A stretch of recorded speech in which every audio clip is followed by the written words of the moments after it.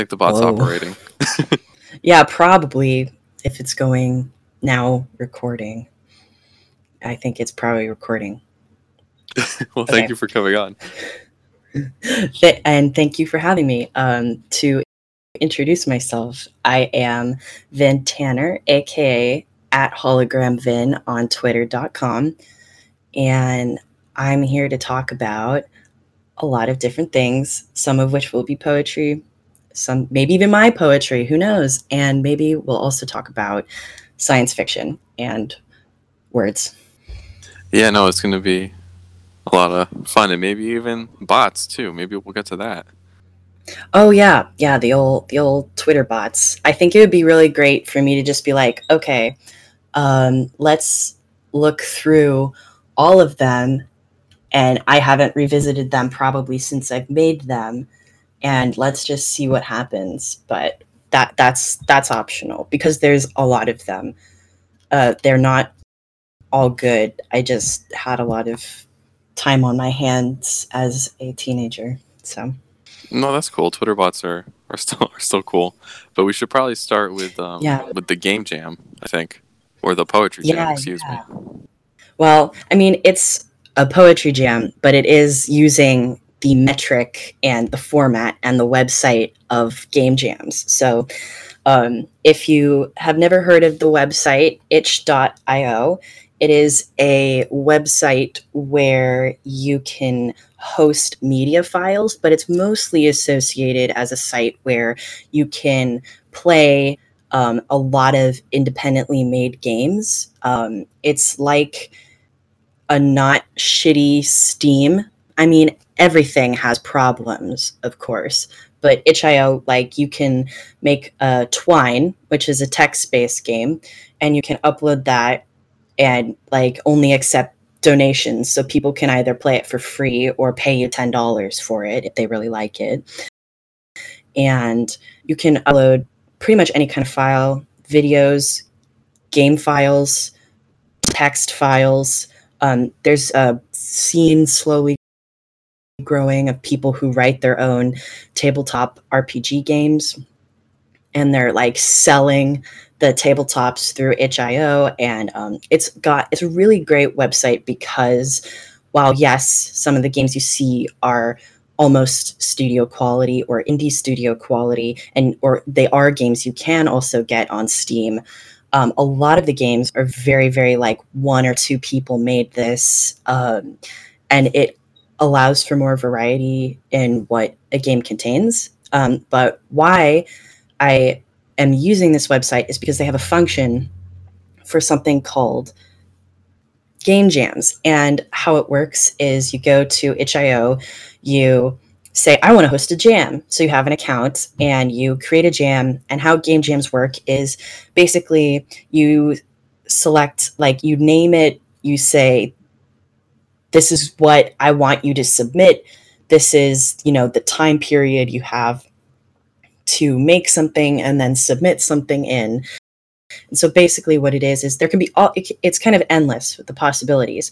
A lot of people do them as competitions where there's a winner or like multiple winners. Some people do it and it's just for fun. Some people do it like you have to have a very specific theme. Some people do it and it's like you can do anything.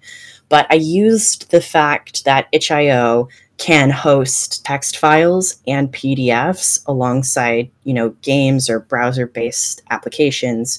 I used that so that people could, over the course of February, or before that, because I have no rules about like, you have to make something in 29 days. But basically, anytime from February 1st to the 1st of March, you can compile a bunch of poems in a PDF and a TXT, and you post it on there. And then that's a chapbook, basically a digital chapbook. And I then, as they come in and I go and I read them, I always read them before I say anything about them because that's what you're supposed to do. But then I get to like say a little bit about them and I send them to an email of everyone who is participating. And I think there's over 160 people who get those emails. So then it's basically like your chapbook is being emailed to over 100 people who may not read it. But it's just it's supposed to be fun and like encourage people to like start 2020 out by like, oh look, I made something, which can like help motivate them for the rest of the year because they actually made and completed something. And there's very few rules about like what the topic has to be, and there's no submission fee, and there's no like it has to be this quality, it has to be this quantity. There's nothing like that, mostly to encourage and allow a space for the kind of people who don't often get published to be published, even if it's like for free and in a public space. I still think that can really be very important, especially when there are so many people who just get rejected, and it's like, there's a reason why that happens, and it means no one can ever improve or ever get another opportunity further down the road. So it's kind of, hey, if you've never really been able to succeed, or even if you have been able to succeed, but you want to do something different that isn't held to this like professionalism standard, just write poems, put them together in a document, and post them, and they will be read by at least one person, and that one person will be me, and I will say something nice about it. Unless it's like, I've had 2 submissions now. One was just a troll submission, so I just like deleted it immediately. But this other one I think is like an anti-communist chapbook, so I'm probably gonna have to remove it. And it's just like, unless it's something like that, or unless it's got some bigotry in it, I'll say something nice about it. If not, if it's got a problem, it just gets deleted, and that's it. That's kind of what like you were saying earlier, I think on Twitter, like the right loves to be like, oh, we owned you by your own rules, and it's just like, no, just gonna delete it. It's really easy. Yeah, it's like I get it. Like, they think they're, oh ho ho, you said we could submit anything. Well, here's this. And it's like, yeah, I said you could submit anything, but I also said that if I took issue with it, or if it was clearly opposed to what this represents and stands for, it's just going to get deleted. Like, all I do is laugh about it and then delete it. It's like, you're not actually showing me anything. It's just amusing to me, but it's also like, it's just amusing to me because it's like, what kind of logic is that? Because it doesn't make any sense. Like, you're not showing me anything except like, cool, good job, you made something that I'm just gonna delete now. Yeah, exactly. Like, yeah, like, I don't know, maybe they think they get really excited because then in the emails I'll be like, hey, by the way, if you submit something that's a troll submission, or if you submit something that's anti-communism, it will probably just get deleted. And they're like, haha, I really showed you. But it's just like, that's what you live for? An anecdote in an email? Like, that really does say more about the excitement level in your life than it does in mine, because I'll probably forget about it by the next week. Yeah, totally. And like, maybe what have your experiences been like with, I guess, game jams in the past? Have you had any, like, what is your experience with that been, I guess, for people who maybe aren't familiar with that kind of culture? Yeah, I think when I was a teenager, I really was like, ooh, game dev looks kind of cool, and I still think that, but it's like, I don't want to do that full time because I do not want to participate in the tech industry. I just don't want to do it. No, terrible. But I do like games, and I like art, and games are like, they can be very much a good way to tell a story and a good way to show art, because a lot of people don't like to read, but they love to play games. So if you like write a book and then turn it into like a text game, you'll get way more readers of your book as a game than if you will just as a like independently published book, which is a different issue. I'm not necessarily saying like, oh, kids these days, they don't like to read anymore. Like, I get it. But it's also like, that is a big reason why games have really taken off is they allow for people to engage with text-based content with visual and moving stimulation and sound. And so game jams in the past, I think I've looked at the results of a lot of them, and I have participated in like one or two when I was really, really young, and I don't think those demos exist anymore. I did make a game demo, I think when I was maybe 18 or 19. I think it was called the Solar Policy or something, and it's basically like the first chapter demo of like a pixel art point and click game. That's like the way ROM is, but so that was fun to make. I did everything except the coding. Like I did the art and the story and the music, but then I teamed up with a programmer who did all the programming for the first chapter, and it's like, cool, it's done. I think it was I think that one was for a game jam as well. I think it was for the Solar Punk game jam as opposed to Cyberpunk. It's a different genre. It's interesting. And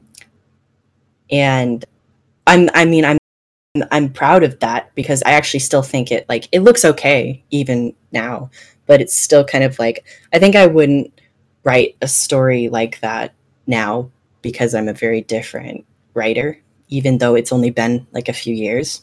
But they're fun, a lot of people have a lot more rules than the Poetry Jam does. A lot of people be like, you have to make something in 48 hours, make a game in 48 hours. And it's like, people who like to program do enjoy that. I do not. So my kind of jam is one where it's like, here, you have a month. Because I feel like when you go over a month, like you can maybe go to 2 months, but when you go over a month, it's so hard to keep up the energy. But to make something just like a month-long thing is really easy, because then people can be like, okay, this month is for this and this month is for that. But like if you make something be like, this is a year-long game jam, it's like, I don't know, giving people a whole year to maybe make something, it makes them more likely to not complete it. And if what you want to do is encourage people to like complete something, even if all they complete is 3 poems, like, hey, you still made 3 poems and that's great. And, here it is. And like people have read it, and now, you could turn them into something bigger, or you could, do something else instead, but like you made something, and that's good. Because I know how hard it can be to finish a project. Like it's easy to start projects, it's very difficult to finish them. So Yeah, for sure. And like, yeah, one of the things that's always I thought interesting about game jams is like you're saying, like a lot of the constraints around them sometimes too, they're like, as I'm sure but like focused around like a specific convention or something, and is everyone just getting together in a certain space and trying to make a game in like a few days, which reminds me a lot of like the kind of Olympian type constraints in writing or whatever that some people like to do. Yeah, we should also talk. You mentioned like graphic design, and I think you made several like posters and guides and FAQs for people on the Poetry Jam website. Maybe you could talk about just like the design that went into all that and how how that all came together. Oh yeah. Well, I mean, I wrote out the first post because I beginning of January, I was like, oh hey, wouldn't it be cool if there was a game jam, but instead of making a game, you made a poetry chapbook? And then I had a really like positive response to that. I was like, this could be something. Not this month. Never do an event in January. People aren't going to do it.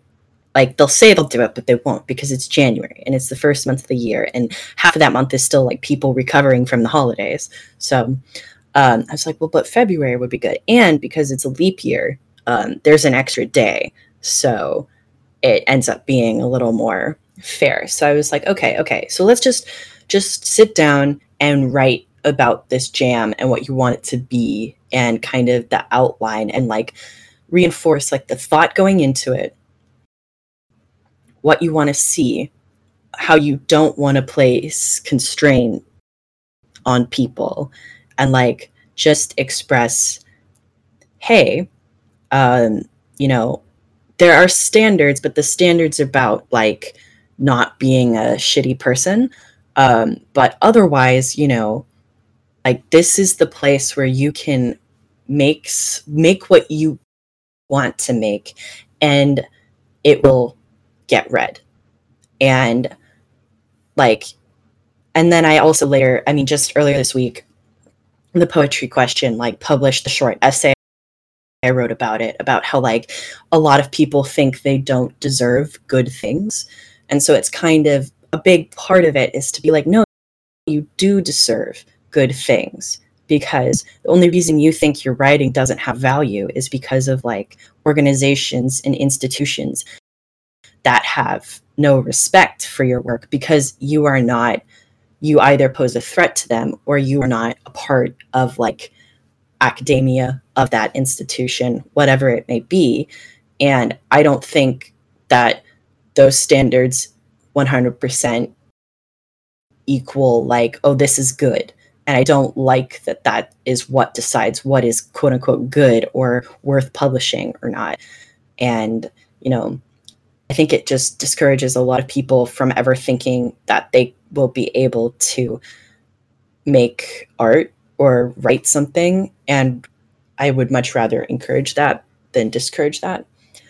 And so the design that went into it, though, like visually, was I wrote the post, and initially the post was like black background, teal accents, white text, because that's just how I like things to look. But I was like, no, this needs to have a specific design. So what I was doing is I was just going through and I was looking at posters on, because I do follow a lot of like graphic design related tags on Instagram.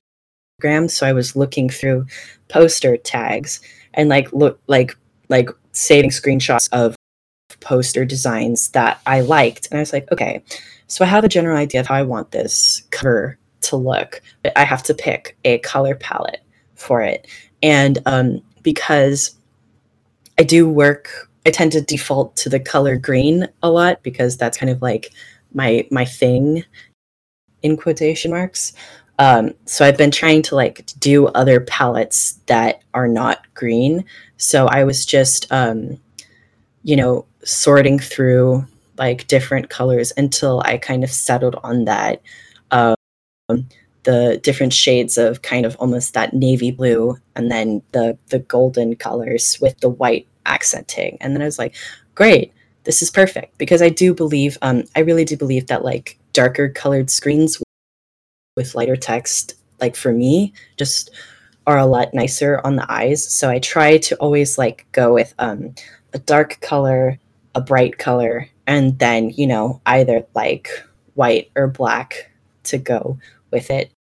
It's and it actually ended up looking really, really nice. And then I carried that over when I made the small little FAQ images as well, because I know the original post is a giant wall of text, which is not always the easiest thing to read. But mostly the aesthetic about it was both kind of just like, in general, that's just how I design things, is I'm like, what colors look good together? And then I just go with that once I've like put together a palette. But also it was part of like, what, will draw people in. And I just ended up settling on the blue and gold, which is a very classic combination. But I do like that kind of golden, almost sunflower color a lot, but I don't use it all the time. But I think that's really eye-catching as an accent. And it's also kind of like, they're just like, I think about colors that make most people probably feel good, like, oh, this looks nice, or oh, this, like when you think about like color psychology, which, I'm not saying that like, ooh, if you use these colors, you can make these people do whatever that you want them to. No, that's not what I'm saying. But just saying like, oh, if you want something to, make people feel motivated, in a positive way. This is saying that color psychology is not like, I'm not saying like, oh, use this color and then you'll be able to get this person to do whatever you want. But there is something that is shown to usually work in that, like if you use a bunch of like red and gray and kind of like a rust aesthetic, people will be like, oh, this is kind of grungy. But if you use like pastels, people are like, oh, this is really cute. But then, if you want people to just like, feel motivated or positive, then it's good to go with colors that maybe you find positive, or like that in general receive, a positive response. Like you're not going to use a really ugly kind of like gross color. You want to use something that's like, oh, this is uplifting. And I think like a deep blue is always very, like, a lot of people do find blue calming, but when you make a deep blue, it does make it kind of a little more serious, but not in a threatening way, because people will perceive a dark red as like, oh, this is serious, but it's also like, intense. But if you do a deep blue, they'll be like, oh, this is serious, but it's not threatening. And then I think like the gold, most people associate like golden colors with like, oh, the sun, or happiness, or whatever they might associate it with. So I didn't necessarily put that thought into picking the colors specifically. I was more just kind of like, what do I think would look good here? And I was like, I think this looks good, and that's what I went with. But I do think that if you analyze it from a color psychology standpoint, then it would probably come across that way. I have no idea if it actually did. I could be talking about this and people are like, I really don't care. I was just kind of reading it and not thinking about the colors at all. And you know what? That's okay too. No, it's cool, because I think I asked James about like the paint bucket design, and I've had a couple people on, and I've like asked them about this stuff just because there's like a whole history of like left aesthetics and stuff, like, whether it's, I don't know, the Bauhaus or something, or concrete type stuff in Brazil or whatever. But I think something else we should talk about too that you mentioned is sort of the anti-press stuff that you brought up, and you wrote an article or a little thing about it in the Poetry Question. And I guess like one of the things that strikes me about how you talk about it, and I think this Poetry Jam is meant to encourage, is like you really talk about like the community of it all. And I guess like how is I guess like, have you met like cool people through this so far, and like what's the community been like around it so far? Because you've gotten like maybe a dozen submissions, I think, so far too, and it's only a weekend. Yeah, I mean, so far I feel like the experience has been really positive. I feel like mostly I'm not pushing it as much as I could be, because I think that's probably what I want to do the next time, is really push the anti-press thing. But it's like, the thing is, you have to kind of like introduce people to something and let them sit with it, I think, before they'll be ready to accept it, which is like, I'm not saying that's necessarily good. I'm not saying that's not frustrating, but just like thinking about how can I effectively introduce other people to something I think is really good and important, not just for poetry or writing, but because what taking anti-press consideration into my work has done is that I also take kind of what it's based in and use that analysis in all other work I do.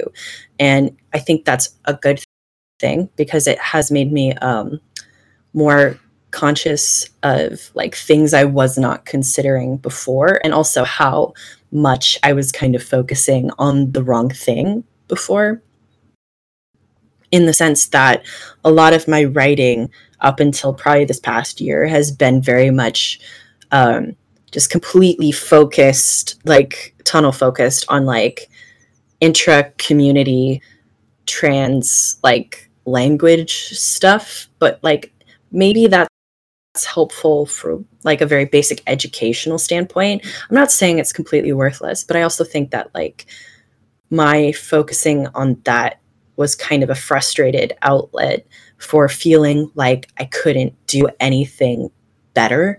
But you can actually do things better. You just have to find a way to do them.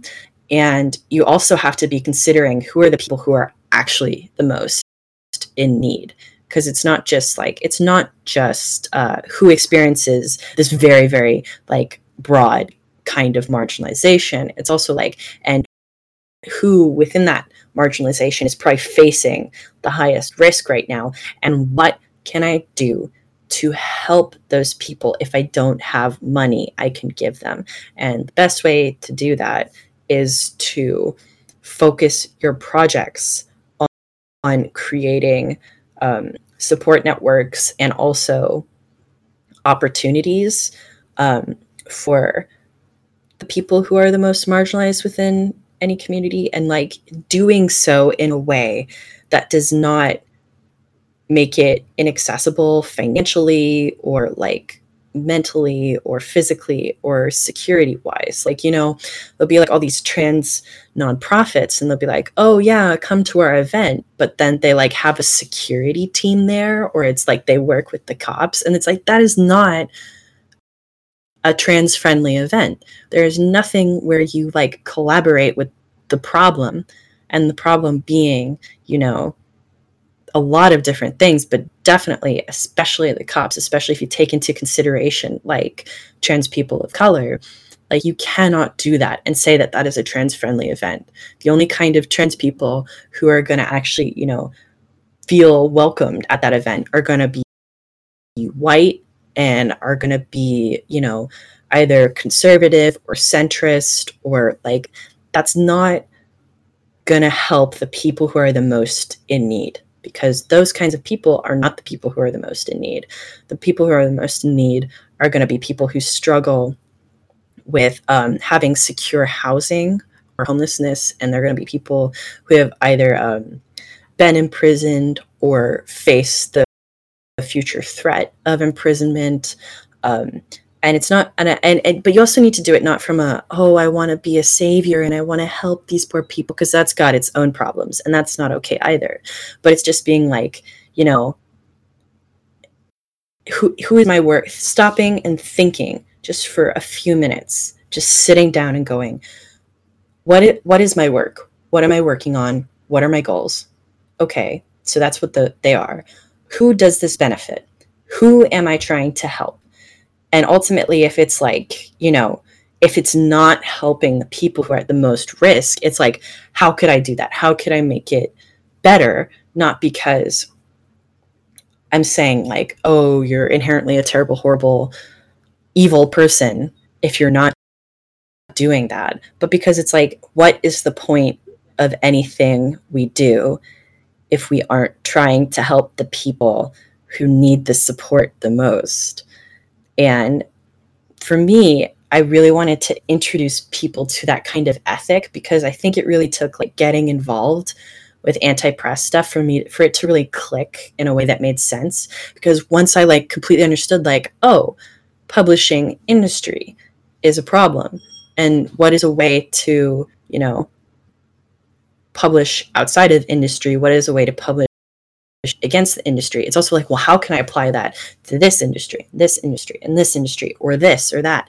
And even, you know, if I don't convince all these writers and readers to, you know, boycott the publishing industry, because you can't really make people do anything they don't want to do, even if I can't do that, I've introduced them to something that, you know, down the road they might, you know, accept that, or like at least they will have been exposed to it and they will take it into consideration with what they do in the future. And I would much rather encourage more people to do that and stop focusing on like such the surface level individualism and very like, you know, very, very like watered down, like ineffective activism. I would much rather expose them to something that might make them think deeper and might encourage them to organize, things that actually end up providing something substantial or doing something material. And, if, I also if I get to do that while also allowing people to have a positive writing experience where they wrote something, they finished it, and they put it out there, and they, got some response or some feedback, but it was written and it was done. And it was not a negative thing for them to do that. If you give people a venue to freely express themselves, it really does. It's this whole thing of wanting to do something beneficial in an artistic way and wanting to do something beneficial in a political way and wanting to do that both at the same time, and just trying to find the balance of that. And to for me, I'm all about hey, we can do things differently and we can do things better. But I also believe that when I am encouraging people to do something different or better, I should show them here's an example of that, and it's worked, or it could be improved, but it's done something. I like to show that things can succeed and things can better things are possible, because so many people just believe that they aren't. But if you show them that they are, I think it really can help them move beyond kind of the nihilism a lot of people have ingrained in their mentalities. And I'm very much I don't care. I understand being frustrated and angry. I'm not saying if you feel negative emotions, you're wrong. No, that's not what I'm saying. But I don't enjoy that so many people try to get people to change in ways that just end up making them worse. They they'll be it's this kind of thing where it's wanting to actually succeed with something, and not feel like it was a failure or a waste of time. And I think also there are so many people who are just anti-press is stupid, or they're anti-press is just blah blah blah blah blah, and they have all these naysaying things about something they have not ever really actually looked into and don't know anything about, and are just making all these assumptions about, which is its own problem. But it's also if you show them you're wrong, I've done something positive and it's gone pretty okay, then you've just shown that they're wrong. And so then it's kind of a response to criticism, but not in a negative way. It really is supposed to be positive and a good experience. And obviously some people may not have positive or a good experience, but all I can do is really work and hope that overall the net of what happens is positive. And then it's a 2-for-1 special, basically. It's great, we had good writing stuff, and I got to expose you to being anti-industry and anti-press. And now if you're curious about that, here's where you can read more, here's where you can learn more. And I think it's kind of I definitely got a lot of people oh, I've never heard about this, or I'm really enjoying all the reading about this alternative to industry that you're talking about. It's a lot of this stuff really makes me think about what I'm doing, and am I actually trying in what I'm doing. And that's what I want, to just actually make something that isn't there's a lot of stuff that's ooh, this is radical, or ooh, this is leftist, but it's kind of just only on the surface. And then you actually look at the writer, or you actually look at what the text contains, or you look at who published it, and it's this is not actually leftist at all. And that's not what I want. I want people to be oh, this is actually trying to do the best it can with the very minimal resources to not provide something that's only surface level, to provide something that is, you know, trying to be sincere all the way through, and not in a I'm better than you way, but just in a, I want to do this. And sorry. No, it's cool. Yeah. Just an I want to do this way, and I would like you to do this too if you want to. I can't make you, but if you want to. And you know, just trying to both encourage and introduce a lot of people who probably have never heard of any of this and don't know anything about, like, quote unquote poetry community, and just be like, make poems and read poems. And also, here's this, you know, small movement or small scene where people are trying to, like, work on and develop and produce things outside of an industry, which, you know, it's never going to be permanent, but that's not the point. Like, it's just telling people, like, hey, not everyone is playing the same game. Not everyone is trying to win a competition. And, you know, some people are just trying to do something else entirely. And you cannot always walk into something and assume, like, oh, they're doing this and this, and they're trying to do and it's like, well, how do you know that? Because that's not the point of it at all.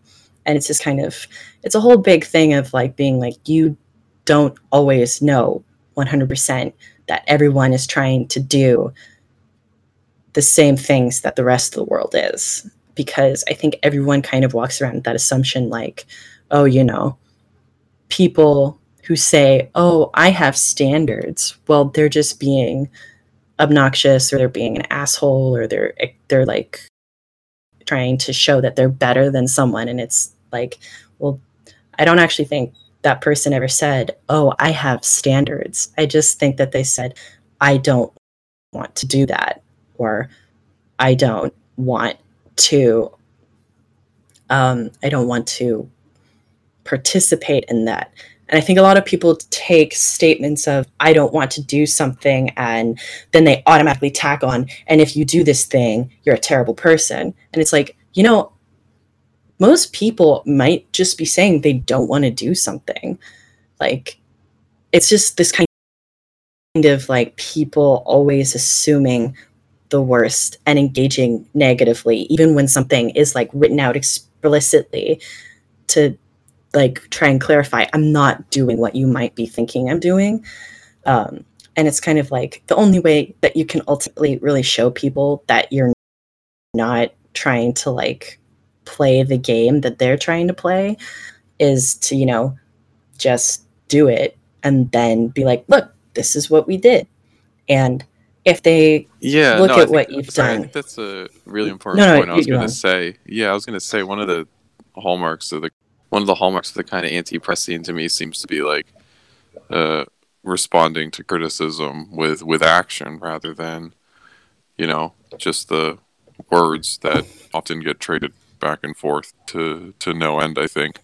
And, you know, like, with your project, with the Poetry Jam in particular, I think, you know, making sure that we're continuously welcoming new poets into the scene. And mm-hmm. I think, you know, a Poetry Jam's one of the, like, a really great way to do that. And, you know, looking through some of the submissions, there's, like, people in there who I, you know, never even, like, seen or, like, noticed before, which I think is, you know, a really cool facet of what you're doing.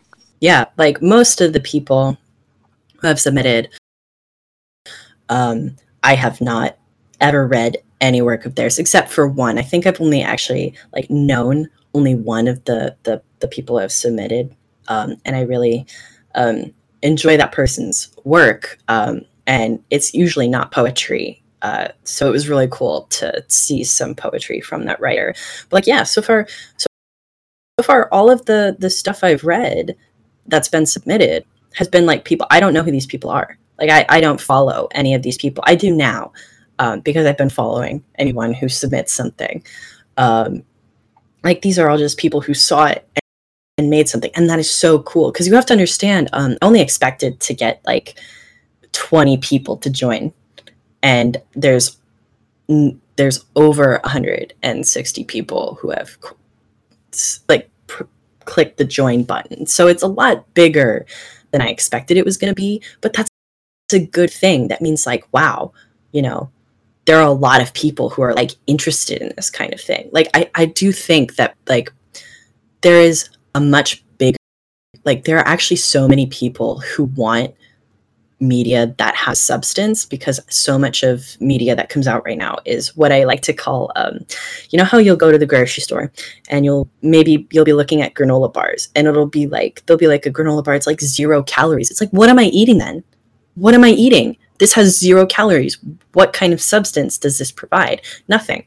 I think a lot of media right now is kind of like 0 calorie media, and it's like, some 0 calories, like some empty escapism is okay. But the problem is that it's like so much of it, if not all of it, that I think people are actually like really, really hungry for stuff that actually contains something. And I also think people feel so hopeless about, like, you'll hear there's no ethical consumption under capitalism all the time. And it's like, yeah, but what if we tried, not from an individualist standpoint, because that's a whole like saying like you can solve climate change by going vegan. No, that's not true. First of all, I say this as a vegan, so if you're a vegan listening, you can't come for me because I'm already one of you. But like, just it's not that. That's not what I mean. But saying like, we could see if there's anything we could do, and there might not be. The thing is, you have to go into this and you'd be like, this might completely fail. I could be completely wrong. But you have to try. And I think, if I have the ability, I'm good at planning. I'm good at like writing something out and being like, okay, so this is the structure of this thing. That is something I'm good at, but I am not necessarily good at like completing something. But I'm very good at like hosting things. So I feel like, oh, if that's something I'm good at, then that is something I should focus on doing, because I don't necessarily need to be the center of attention. But like, I do need to like do something beneficial, if not for myself, then for other people. And yeah, I think mostly it's just the kind of thing where it's like, you just really want to actually be showing people like, hey,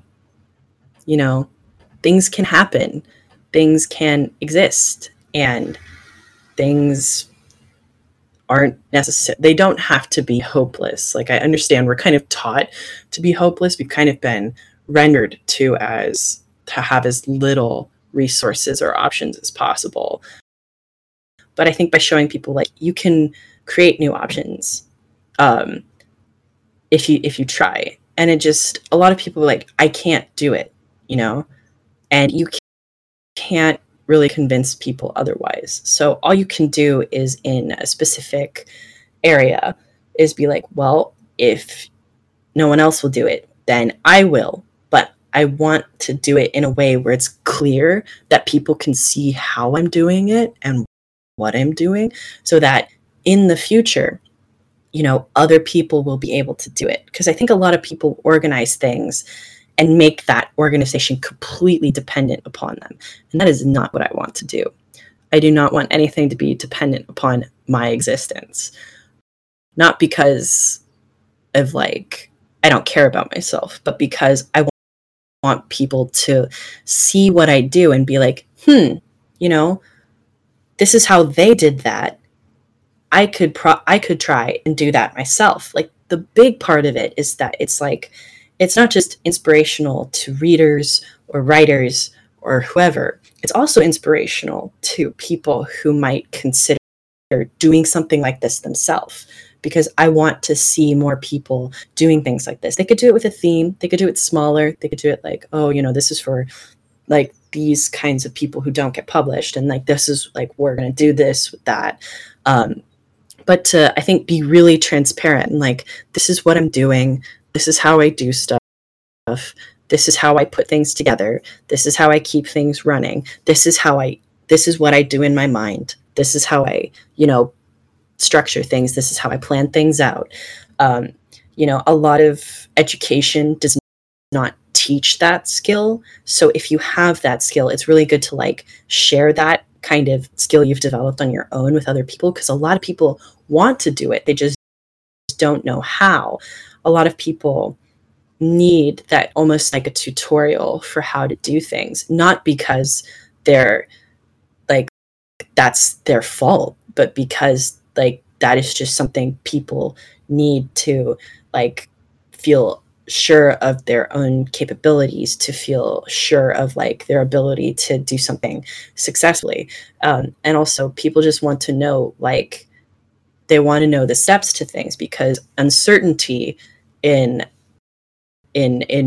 developing a project, or uncertainty in taking action, really is too overwhelming and stressful for a lot of people. But if you show them this, just follow these steps, and like you won't be able to predict everything, and you have to be okay with the fact that something might go wrong, but you can handle it, if you understand and you take all of these other things into consideration.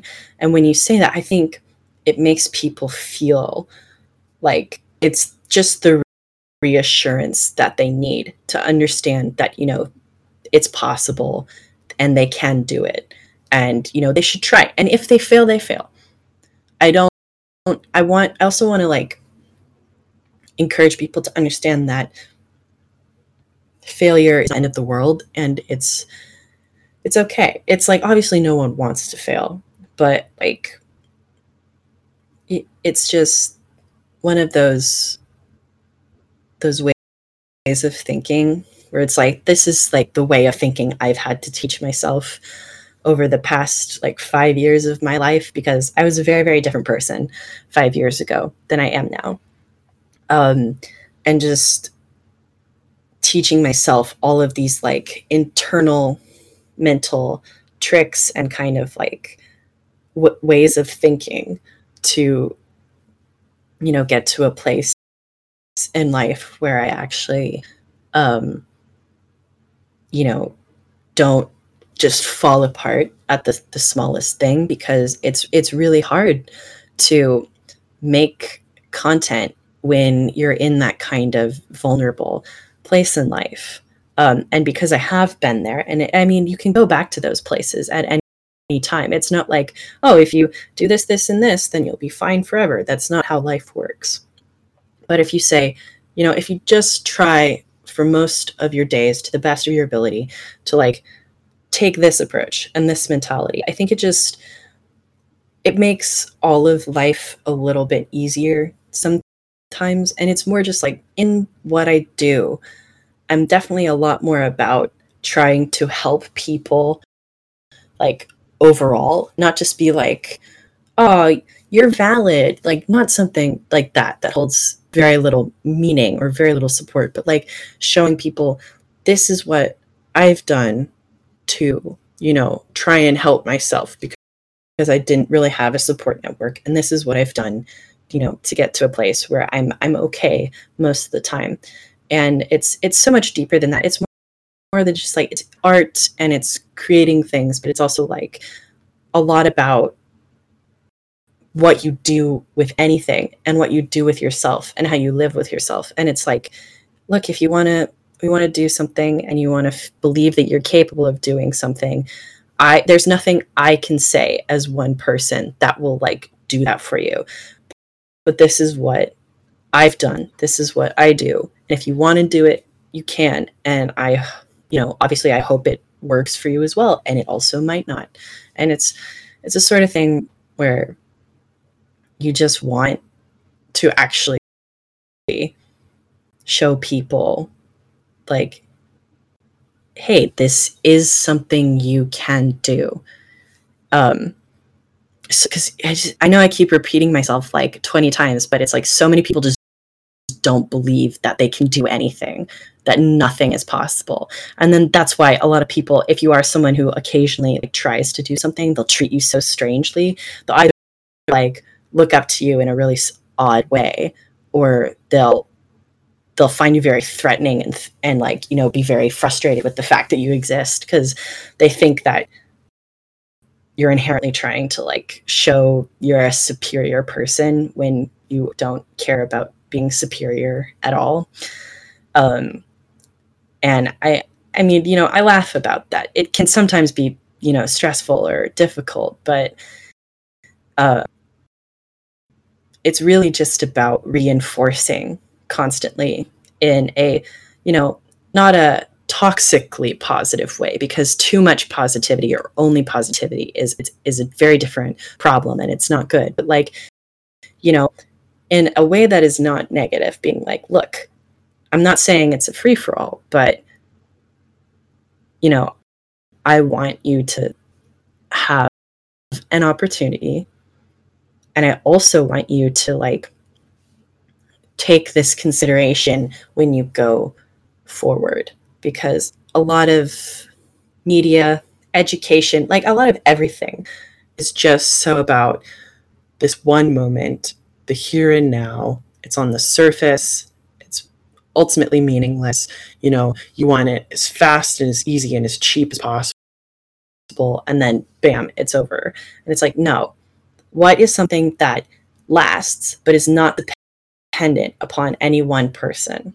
And it's kind of like trying to take that approach in anything I do, which is a very complex approach, but I think it's a very, very worthwhile one, because, you know, a lot of other things other people have tried just don't work. And it's like, it's like being a scientist and like experimenting and saying like, you know, what works.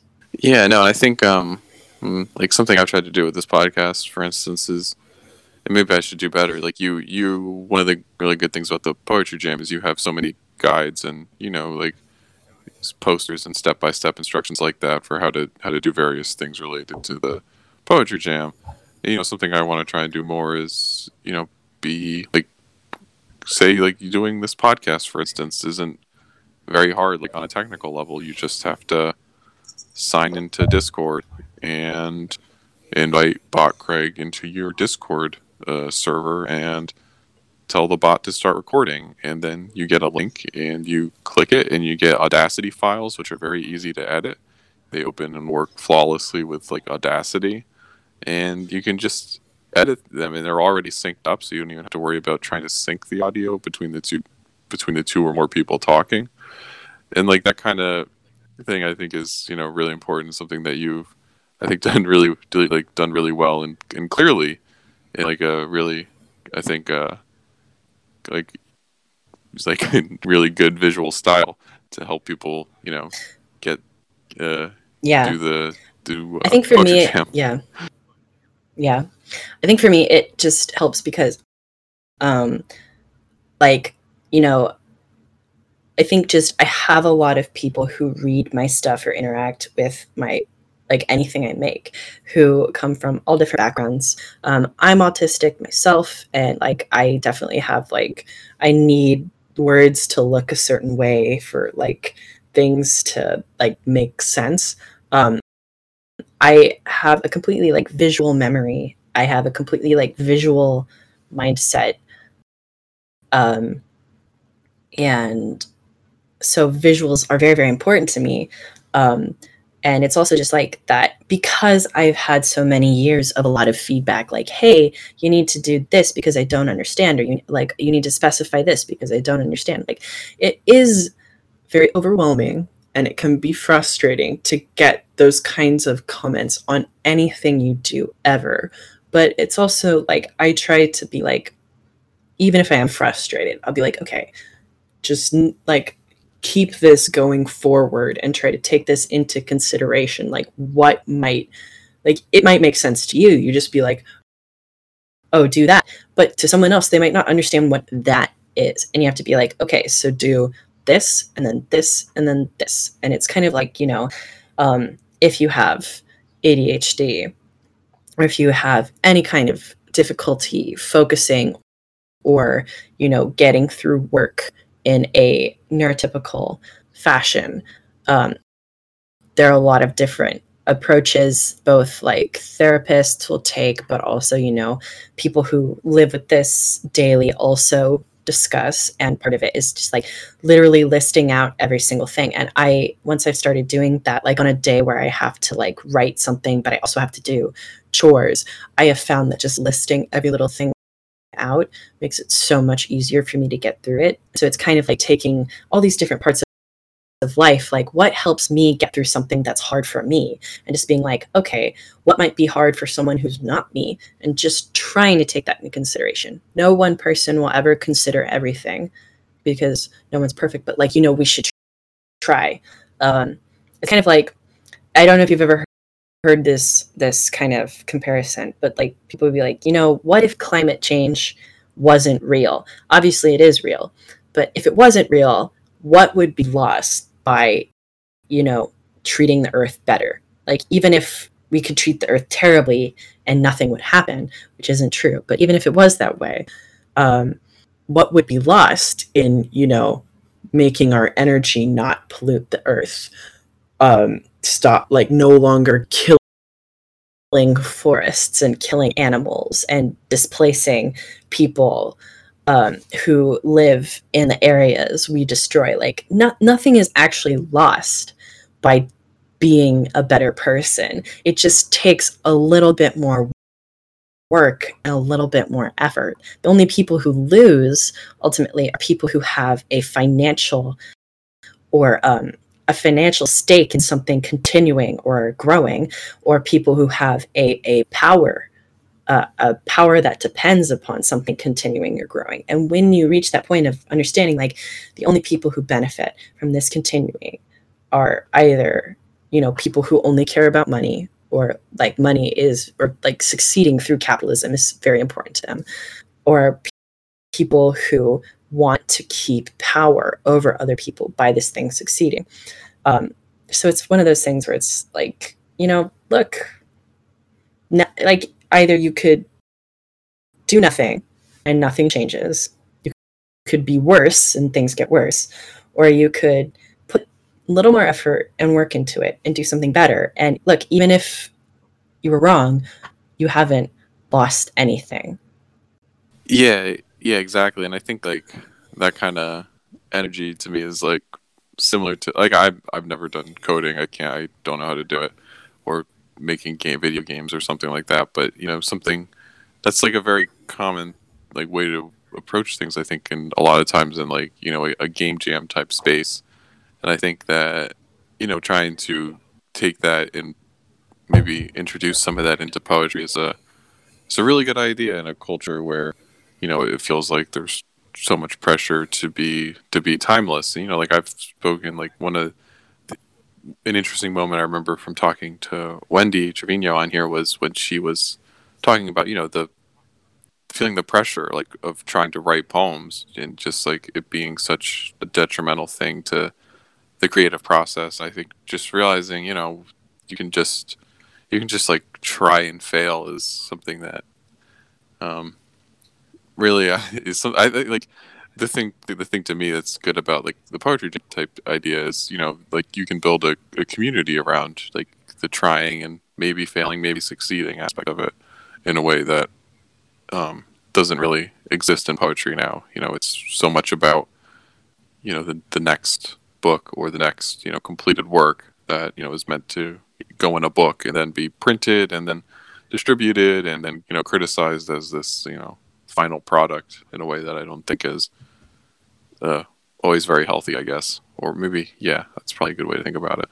Yeah, I think it's like, it's trying to be the opposite of like when you look up being an independent publisher. Almost all the videos and all the posts about it are like, okay, so write 6 ebooks a year and put them all on Amazon. And it's like, no, that is terrible.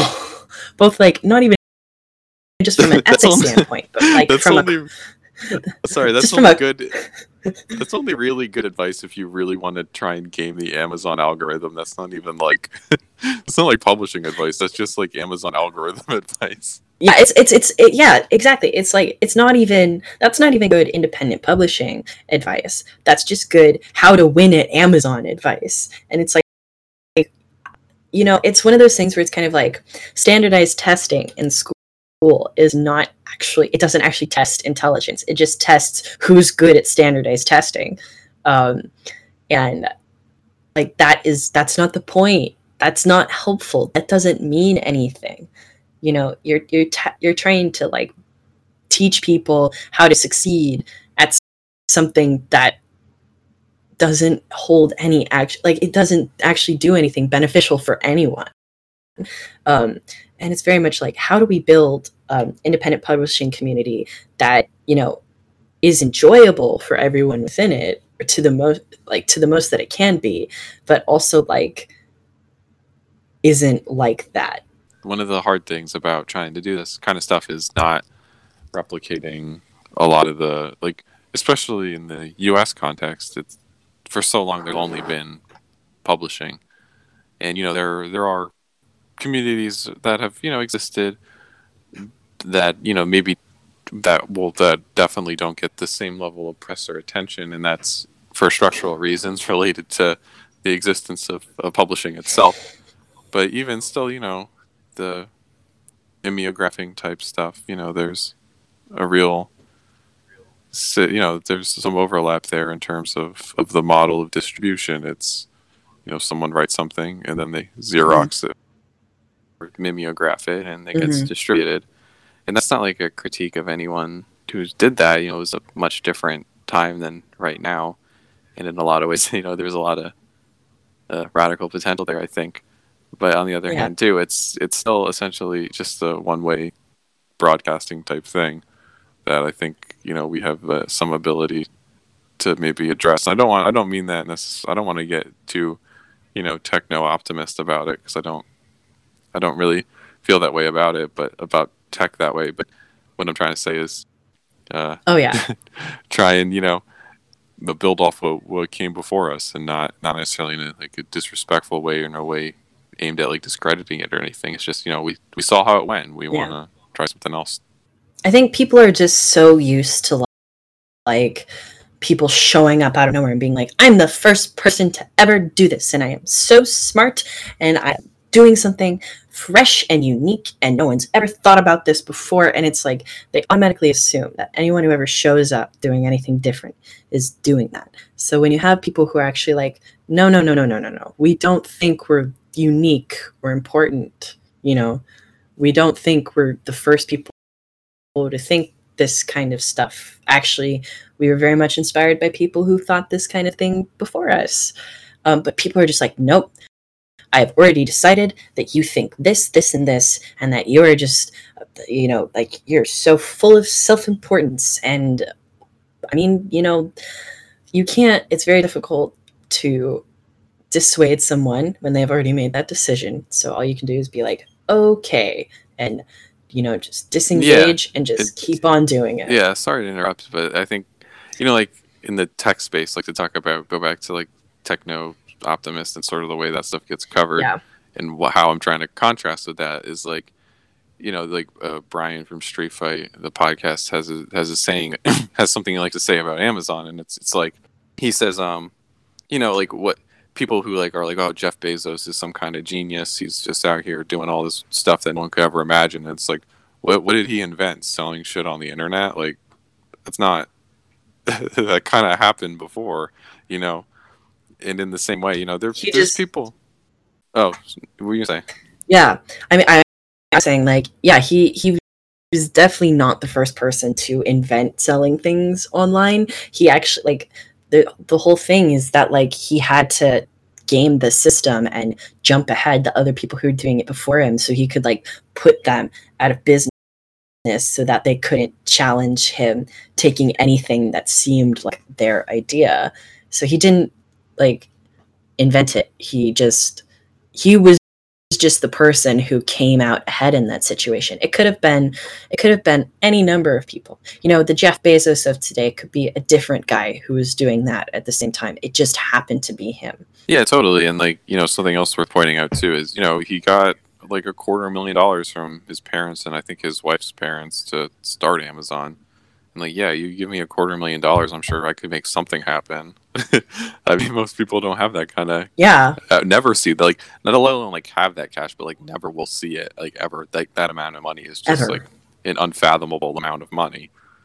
Yeah, like I can't, like, the thing is, when I stop and I think about, like, what would you do if you had this much money? And I just, like, I can't imagine having that much money. Like, I just cannot, I'm like, I can't see myself in a situation where I will ever have that much money unless I've done something I would never do. And it's one of those things where it's like, when the desire to have money is not something you possess personally, then when you don't possess that, the way you make art and the way you engage with art is so different because you don't care about financial success. And a lot of people just don't understand that. They're like, oh, well, you should do this, this, and this to make it succeed. And it's like, I mean, yeah, I could, but I don't want to do any of those things because those go against like who I am as a person. Yeah, and I think maybe you said this in one of your pieces. I can't remember, but someone recently said, like even still, if you follow all the rules and just disregard any beliefs you might have about publishing or the political implications of it all, and you follow all the rules of publishing, like it's still a lottery system at the end of the day, unless you know someone, unless you have connections, which, well, in that case it's a little bit different, but Yeah, if you're just following the rules and you don't have connections, it's a lottery system, and you just might not get in, regardless of how much work you do or how good it is or any of that. You just might not make it, and that's I think that's a problem. yeah that's Like that's a anything problem. where it's like it doesn't matter whether or not it's good. It doesn't matter whether or not you followed the rules. There's nothing you can do ultimately to, like, for sure get what you want. That is not a functional system at all. Yeah, totally. And like this used to be more common a couple of years ago, but you used to see people talking about how I've submitted to like 30 like literally like 30 contests, like stuff, like numbers like that, like I've submitted this dozens of times, and it's just never been accepted. And sometimes I even sometimes in that context you even see people say like, oh, it's just time to move on to the next manuscript, write something new. And it's just like the system demands so much labor of us before we even get a chance to be published, and just there's just Yeah. such heavy upfront costs that like what other industry could even demand this of of someone? It literally makes like no sense from any kind of, it just doesn't make sense for, if you're like someone trying to do art or write poetry, like why do I have to do all this labor up front that just is going to a lot more likely than not be uncompensated? And that's not even like the Yeah. only way of looking at it too. It's like how alienating is that experience? And it's like we talked about earlier, like with the poetry jam, it's about welcoming new people into the scene. And that's why I think so many people turn away from poetry, is it's just demands It's so so much. elitist. Like, or maybe not Exactly. necessarily elitist, but it's like people are definitely very, very snobbish about it, even if they have no reason to be, because they just like, they're like, it's definitely a very it can be very different because you'll meet some poets who are just amazing people, down to earth, and like they're great friends. But you also meet some poets who are like, I'm a poet. What do you do? And it's like, oh, I am not a part of this conversation, is what I'm doing. It's like, yeah, I never ever want to be that kind of person or encourage that kind of mentality because I just think it's gross. It's just yuck. Yeah, and I think that yeah, and I mean like, and it's also on a structural level, it's like just like celebrating existing social relationships and existing arrangements of capital in the poetry scene, which is to me just absolutely bananas. Like, why would you just, and beyond just accepting the way things are, why would you just like celebrate it and be like, yes, I got through these hurdles. This is proof of my own merit. I see so many poets who I remember, several years ago used to be talking about how shitty this system is, and now turning around and being like, I made it. It proves I'm good. It's like, weren't you just like saying the opposite? And like, this is just like an untenable system in a lot of ways. And the only solution to it is the end of it. Really, there's no Yeah. there's no other option here but the end of capital. Like I've talked about with John Johan the kid on Twitter about like libraries. Like, so much of this stuff is just going to have to just completely go and become unrecognizable because all of it is arranged in really, really, really problematic ways. Like even down to the very idea of books. Like those are products of capital. Like literally, printing presses are capital. Yeah. And it's like, obviously, I want a world where books that aren't products exist, but like you have to teach people to like definitely 100% like engage with books so differently. Like I think people think when you say this industry should not exist that you're saying a book should not exist or a game like that, those like art should not exist, and people take that so threateningly if they're an artist and they're like, well, no, fuck you. But it's also like, no, what an industry is and what a product is, that's a problem. But but like, and like, yes, the way games are now, the way books are now, the way things are now, they're products that exist in an industry, and that is a problem because that what that continues, what that symbolizes, like how that influences what gets made and what gets played and what doesn't. But it's not saying art will never exist anymore or writing will never exist anymore. It's just like, no, you just have to think about like, what do these things completely devoid of being a product or being an industry, what do they look like, and how do we create something which, supports and sustains these things without an industry? Like, and some of that might not be possible right now, but you have to think about it because, you know, it's almost like, I think why I find it interesting to develop things like the poetry jam or whatever, it's because in a way it's like taking something that some people might think is a like science fiction concept and making it real, and that's fun. You get to live out your own kind of like science fiction role play, except you're doing something real in real life.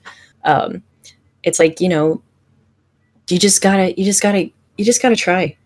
You just gotta try to see what happens. Yeah, and I mean in that kind of vein, I think there's a lot of room for kind of speculation about what publishing or what any of this kind of creative work will look like in the future. And there's like so much there that needs to be done because right now it's all the energy, it seems, is just going to printing books. Which, like, I mean, is that even in an era of climate change? Is that even ethical anymore to print a book? I mean, genuinely, I don't know. Yeah, like that. Like, unless I really think we need to find um, a biodegradable alternative to paper, because I do believe in physical print and I find physical print very important. But I also like, right as the world is right now, like the way we consume paper and trees is not good. And Yeah, and I we mean, very just need to often. Oh be no, looking go at on. other, we just need to look at other materials. Like, I mean, I know I saw recently like a whole thing of this scientist making a structure that's stronger as strong as concrete, except it's a mushroom technically, but you could like build walls with that. Like that shit's cool. Or there are Oh, that's there like is in. like I'm sorry to interrupt, but that's like a literal sci-fi no, of thing course, go in go. Octavia Butler's Lilith Brood. Like they just like have plants that grow into. They're sentient plants, but they grow into houses or whatever. Yeah. But like that sort of thing. I think I saw once like there's experimental technology of like they're making like biodegradable. I don't know if it's plastic or film or whatever it is, but it's like a book of like pages that are not made with paper, and they do degrade the way paper does, so it's not like a polluting kind of thing, but that sort of thing, like like what like we have to think about the fact that what paper is made of, or like I love physical books, and I do love having paper products. That's always been something I've really enjoyed, the tactile relationship with that. But it's also like, um, you know, you got to think about trees. And like, I'm not saying books are going to die, but like, we should be thinking about it, because if you don't think about it, the thing is, someday it's just going to happen either way. And then if you've never thought about it and you've never worked towards considering what you're going to have to do if it ever reached that point, you're just going to be lost and you're going to be unprepared. If anything, it's more like, I don't want anything to catch me completely by surprise. Yeah, and like I mean, even with books too, like we've now moved into like your poetry jam takes place online, and you have guides to, well, you have guides both to assembling physical zines or chapbooks, and also assembling ebooks or EPUBs or PDF files or whatnot. And like what I think and this is something that has been thought about since like HTML or excuse me, hyperlinks came along. But what does a book look like as we move into this kind of space? Like, so for so long the book has been sort of an organizing way of thinking about the world, like through all the Mm-hmm. daily metaphors of like we know turning the page, or a new chapter on life, or what, or, starting a new chapter in your life, all those kind of things. Like, what does it mean that we might head in a different direction with some of that stuff? And how can we maybe think about organizing stuff like that, like organizing our creative work differently in a way that maybe it differs in the way we would like from the model of the book or the text. Yeah. And I do think that's definitely a big benefit of doing something digital. But I also have like my concern about doing digital things like a poetry jam is that there's so many people who just don't participate in social media or don't have a computer or a phone. Like they're never going to know that this is happening because it takes place online. And especially since so many disenfranchised people are below the poverty line and may not have a computer or may not have regular access to the internet, or may not have secure housing to be able to make something. I feel like for me, I'm like, how can I eventually do something that is definitely like interacting with people who are not going to see something online? And also it's like, how do you do something that is, preservational for the earth, preservational for like an archival sense, like you won't lose what has been made, but also physical for the people who may not have that digital access. And that's very difficult, but I do think it's important because like you can do all of this stuff online, but the people who are online ultimately are still just a fraction of the population, and most of the population like is not going to see that because of the medium it's presented in. And that's not a failure on your part, that's just how it is.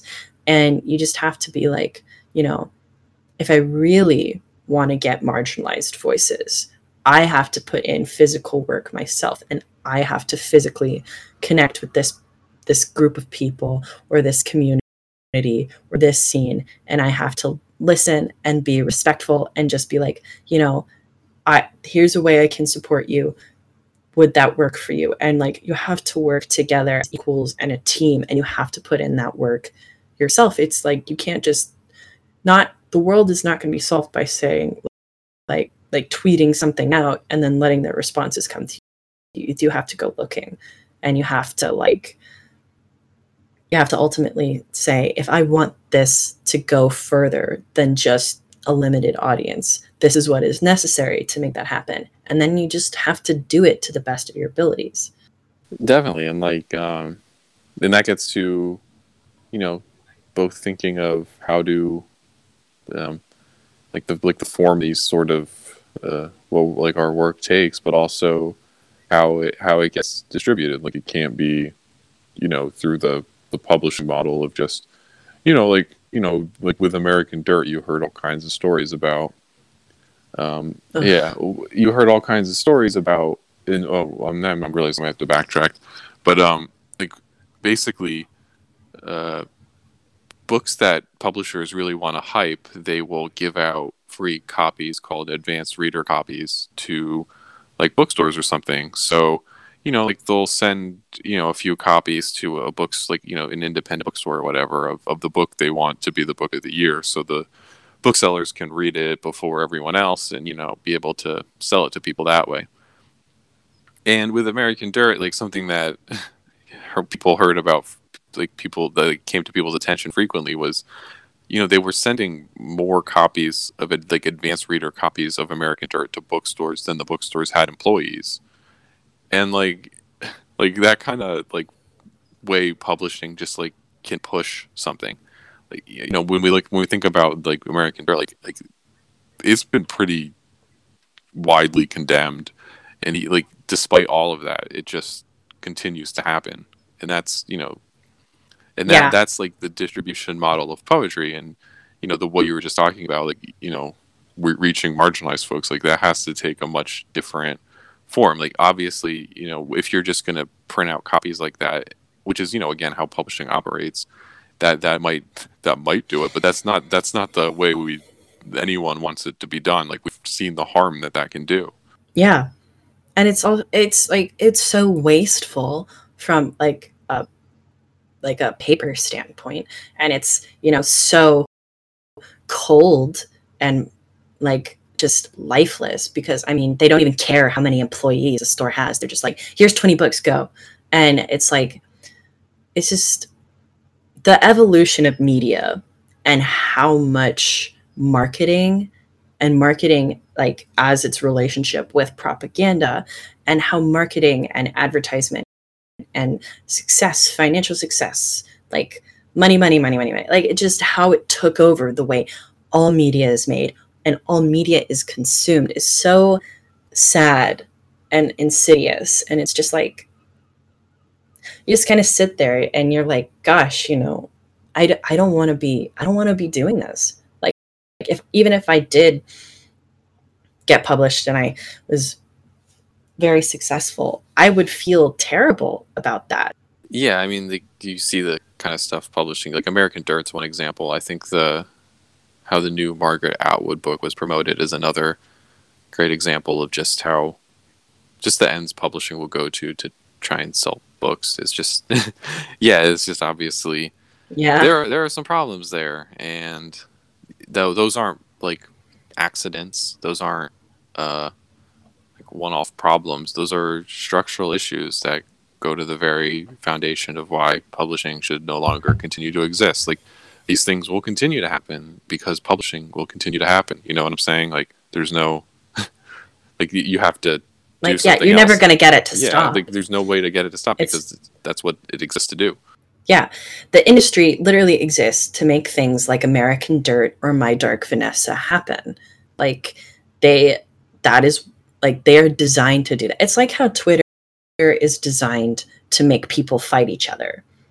Publishing as an industry, the publishing industry is designed to function the way it is. Like American Dirt happening is what publishing considers a success. The only thing that's affected it is public social backlash, and even that's not really going to change it. The book's been printed, the book's been published, it's going to exist. It's going to be bought, sold, and read. Maybe not as much as they were hoping, but it's not going to change. And I don't even think, despite what the author's gone through, I don't think she's going to change. If anything, I think she's just going to be like, fuck you, I'm going to keep doing whatever I want. Because like, that's kind of the impression I've gotten from it. And it's like, people just have this like really weird thing where like, they're like, actually like holding people to be like, no, you cannot do, like, this is not okay. They're like, that's too much. That's too harsh. You can't even say that. And well, then it's like, well, what's the point then?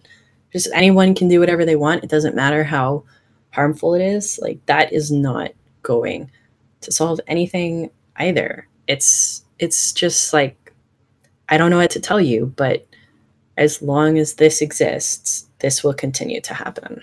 Yeah, and that's why it's important to both stress. That's why it's important for me to like think about, I realize, because we exist, because we live in a society, there's only so much we can think about or envision or imagine about what the future might look like. And, a good way to maybe get a further grasp on that is, to talk to other people about what they think they want to see from this kind of creative world. But on the other hand too, like, it doesn't negate the fact that, publishing still is something that needs to go. And, it's part of, it's a broader thing. Like, if you want that kind of world to exist, like, it has to come through the overthrow of capital. Like, that's how that happens. Those are two very tied together things. Yeah, it's like I get it. I get that is a big change, and to a lot of people that's really scary. But it's also like, you just kind of sit there and you're like, I don't know what else to tell you. You're not going to get what you want unless you actually, like, it's like weeds, everyone knows you can't get rid of weeds unless you take out the entire root. And people are just like, no, I'm just going to keep mowing the lawn. I'm just going to keep mowing the lawn. And it's like, no, it will always grow back unless you take the whole thing out.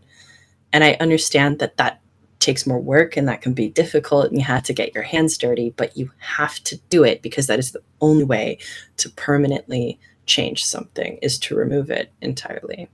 Yeah, and we've gone on a bit long about like publishing stuff, and maybe we should do a separate thing about maybe some of the bots you've done in science fiction and your own work, like in a separate episode, just because I feel like this is a good solid episode about just both the poetry jam itself and the larger sort of culture that exists in, or the kind of intellectual stuff it's a part of, I guess.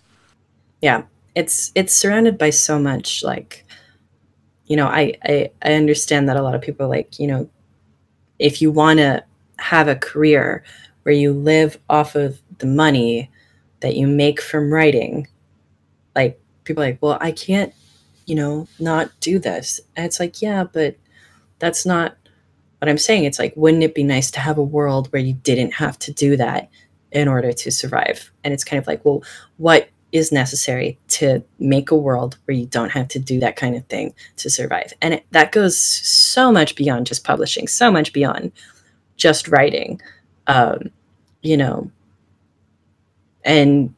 you just got to encourage people to be like, look, I understand if you don't want to do it or you don't think it's possible. Like, I literally can't make you, I'm not going to like show up to your apartment and be like make you sit down and be like, you better fucking write the free chapbook or else. Like, I'm like, that's not going to happen. You are not the protagonist of the world. But it's also like, look, I like, you say you don't want to do this, but you have no other option. But the only option there is to try to create a world where that is not necessary and where that no longer exists. And if you genuinely don't want to do that, that is really the only option you have to move forward and not do it. Yeah, and just like one other thing about that too is, I know I've talked a lot about it, is like, I recognize that people make their living in book publishing or, being a writer. And I'm not saying like you have to stop doing that. Like I realize, like I'm coming at this from a different angle. I don't make my living from writing. And, like if you do, that's fine in a lot of ways. Like what the goal of some of this stuff is also, organizing writers and taking collective action to extract demands from publishing. And Yeah, yeah, what were you gonna say? I was going to say, if you organize around writing, it's also a good way to get a lot of writers. Like you're connecting over writing, but then you can introduce this group of people to something that's going to affect the action and the work they do across their entire life, and not just writing. And it's the sort of thing where it's like you can organize writers to take action within writing, but you can also organize writers and encourage them to change and take action in so much more. And it's kind of like trying to take a very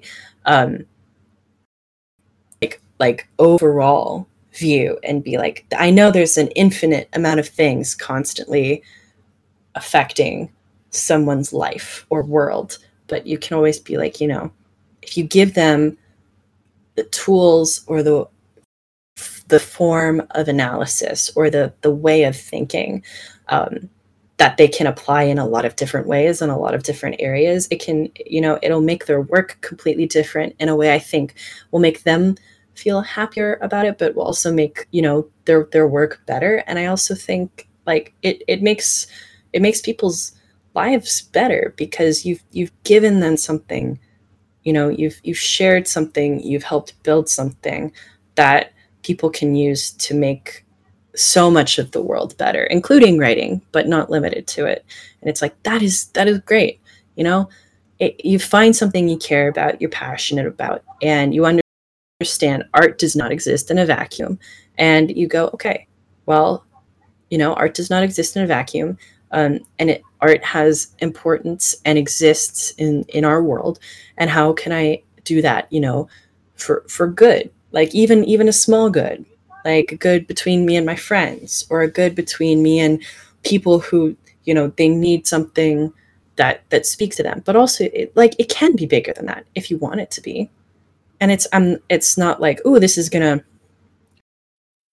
one thing will change the world. Like no one is saying that, but nothing is lost by like trying to introduce or do something nice and good overall. Yeah, and like, also with like people working in writing, like I talked to Elena Gomez on this podcast, and we talked for like 30 minutes about her effort. Like she worked as an editor and at a publisher, and we talked for like probably 30 minutes about her efforts to organize, like start a union at her publishing company.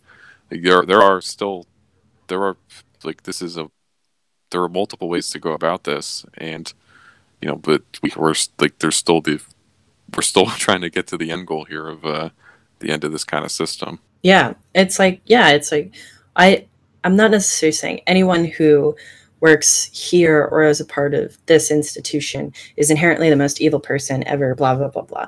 It's not like that, but it's like, look, if you're a part of it, Yeah, it's a systemic thing. Like this is a critique of the system. it's like when you critique something like, I have a lot of concerns about academia, and academics take that very, very personally. It's like, well, I was not saying you specifically, but if me critiquing academia feels like a personal critique of you, what that means you see yourself as a part of academia.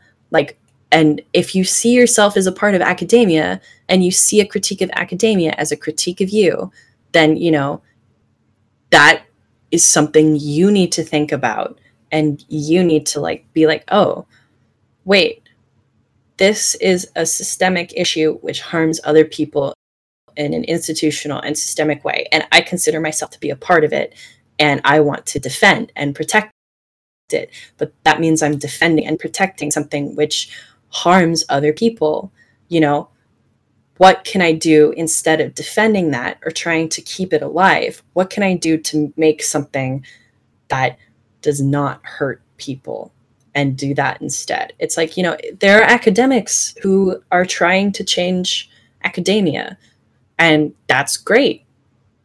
Like, but when I critique academia, I'm not necessarily saying like, oh, hello, academic number 35, you specifically should jump in a lake. But it's really, people take it like you've just said that. And it's like, no, I was not saying that. But, if you feel that a critique of a system is a critique of you, that probably means you're perpetuating a system that you should not be perpetuating. Yeah, I think that might be a good spot to end it. Thank you for talking. Probably. Yeah, is there anything else you wanted to say about this before we sign off? I mean, I feel like I've said probably the same thing like 10 different ways, but mostly like hey, No, that's really, I think that's really good. Yeah, like just check it out. And also, like, if you have an idea, you're like, oh, hey, I could make this club that meets like once a month, and people are welcome, and we'll try to like, make sure shitty things don't happen. And what we'll do is like, once a month people can like bring a poem, and we'll like share it as a group wherever we meet. And like then we can like try and like help each other work through our poems. And like you just do something like that, and like, guess what, you also make friends doing that. You might also make enemies, but you got to have a little excitement in there. But like you can like you can just do stuff like that. You can just go out and do it. And like I understand that not everyone necessarily feels that they are capable of doing that, but I really do believe in human beings' capability to do things. I just think that all of us have been taught that we are just like little insects on the ground, and we can't do anything, and we just have to accept things are the way it is. And only very special people have the ability to make things happen. And I disagree completely. I don't think I'm special. I don't think I'm unique. I just think I'm someone who has decided to be like, look, I would like to see this thing happen, and the only way I know it'll happen in a way that I can trust and believe in is if I help facilitate it. And like, just I believe that you deserve happiness, and I believe that you deserve to make art, even if it's bad art, even if it's ugly art. I believe you deserve an opportunity to have that read or considered. I believe that people deserve to have positive and good things happen, both with what they create, but in their life in general. And, I believe that people are they're capable of a lot more than they think they are. And like, I believe in other people's ability to do things. Like if someone says, oh, I kind of want to do my own poetry jam, but I don't know if I'll be able to do it the way you've done it. Oh no, you can probably do a better job than me. I believe in you. I just want people to know, like, if you want to do something, you look it up, you'd be like, how do I make an event happen? And like you figure out how to structure it, how to plan it, try to get people to come to it. And it may not work out. I'm not saying it will work out, but I believe that people are very, very capable of trying to do something, of organizing something, and seeing what works and what doesn't. And I hope more than anything that this encourages people to reconsider the way they make art, engage with art, but also reconsider the way they, get together with other people, or the way they meet strangers or connect with strangers, or, just trying to, like, capitalist isolation is killing so many people. The belief in themselves, the belief in their work, their belief in other people. And I think the only way we can fight that is by trying to be like, why I feel so lonely, why I feel so alone or so hopeless is because the world is designed to make me feel that way. And like one And of the publishing is a great best example of that. Absolutely. It absolutely is. Um, and the best way that you can show that it is designed to make you feel that way is to design and participate in and sustain something that makes you feel the opposite of that. Yeah, no, I think that's good advice. Start a poetry jam, start a union.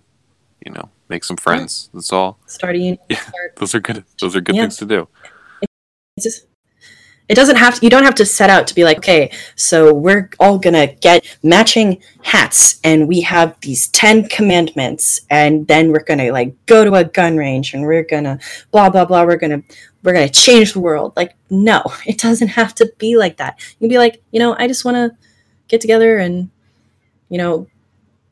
do poetry.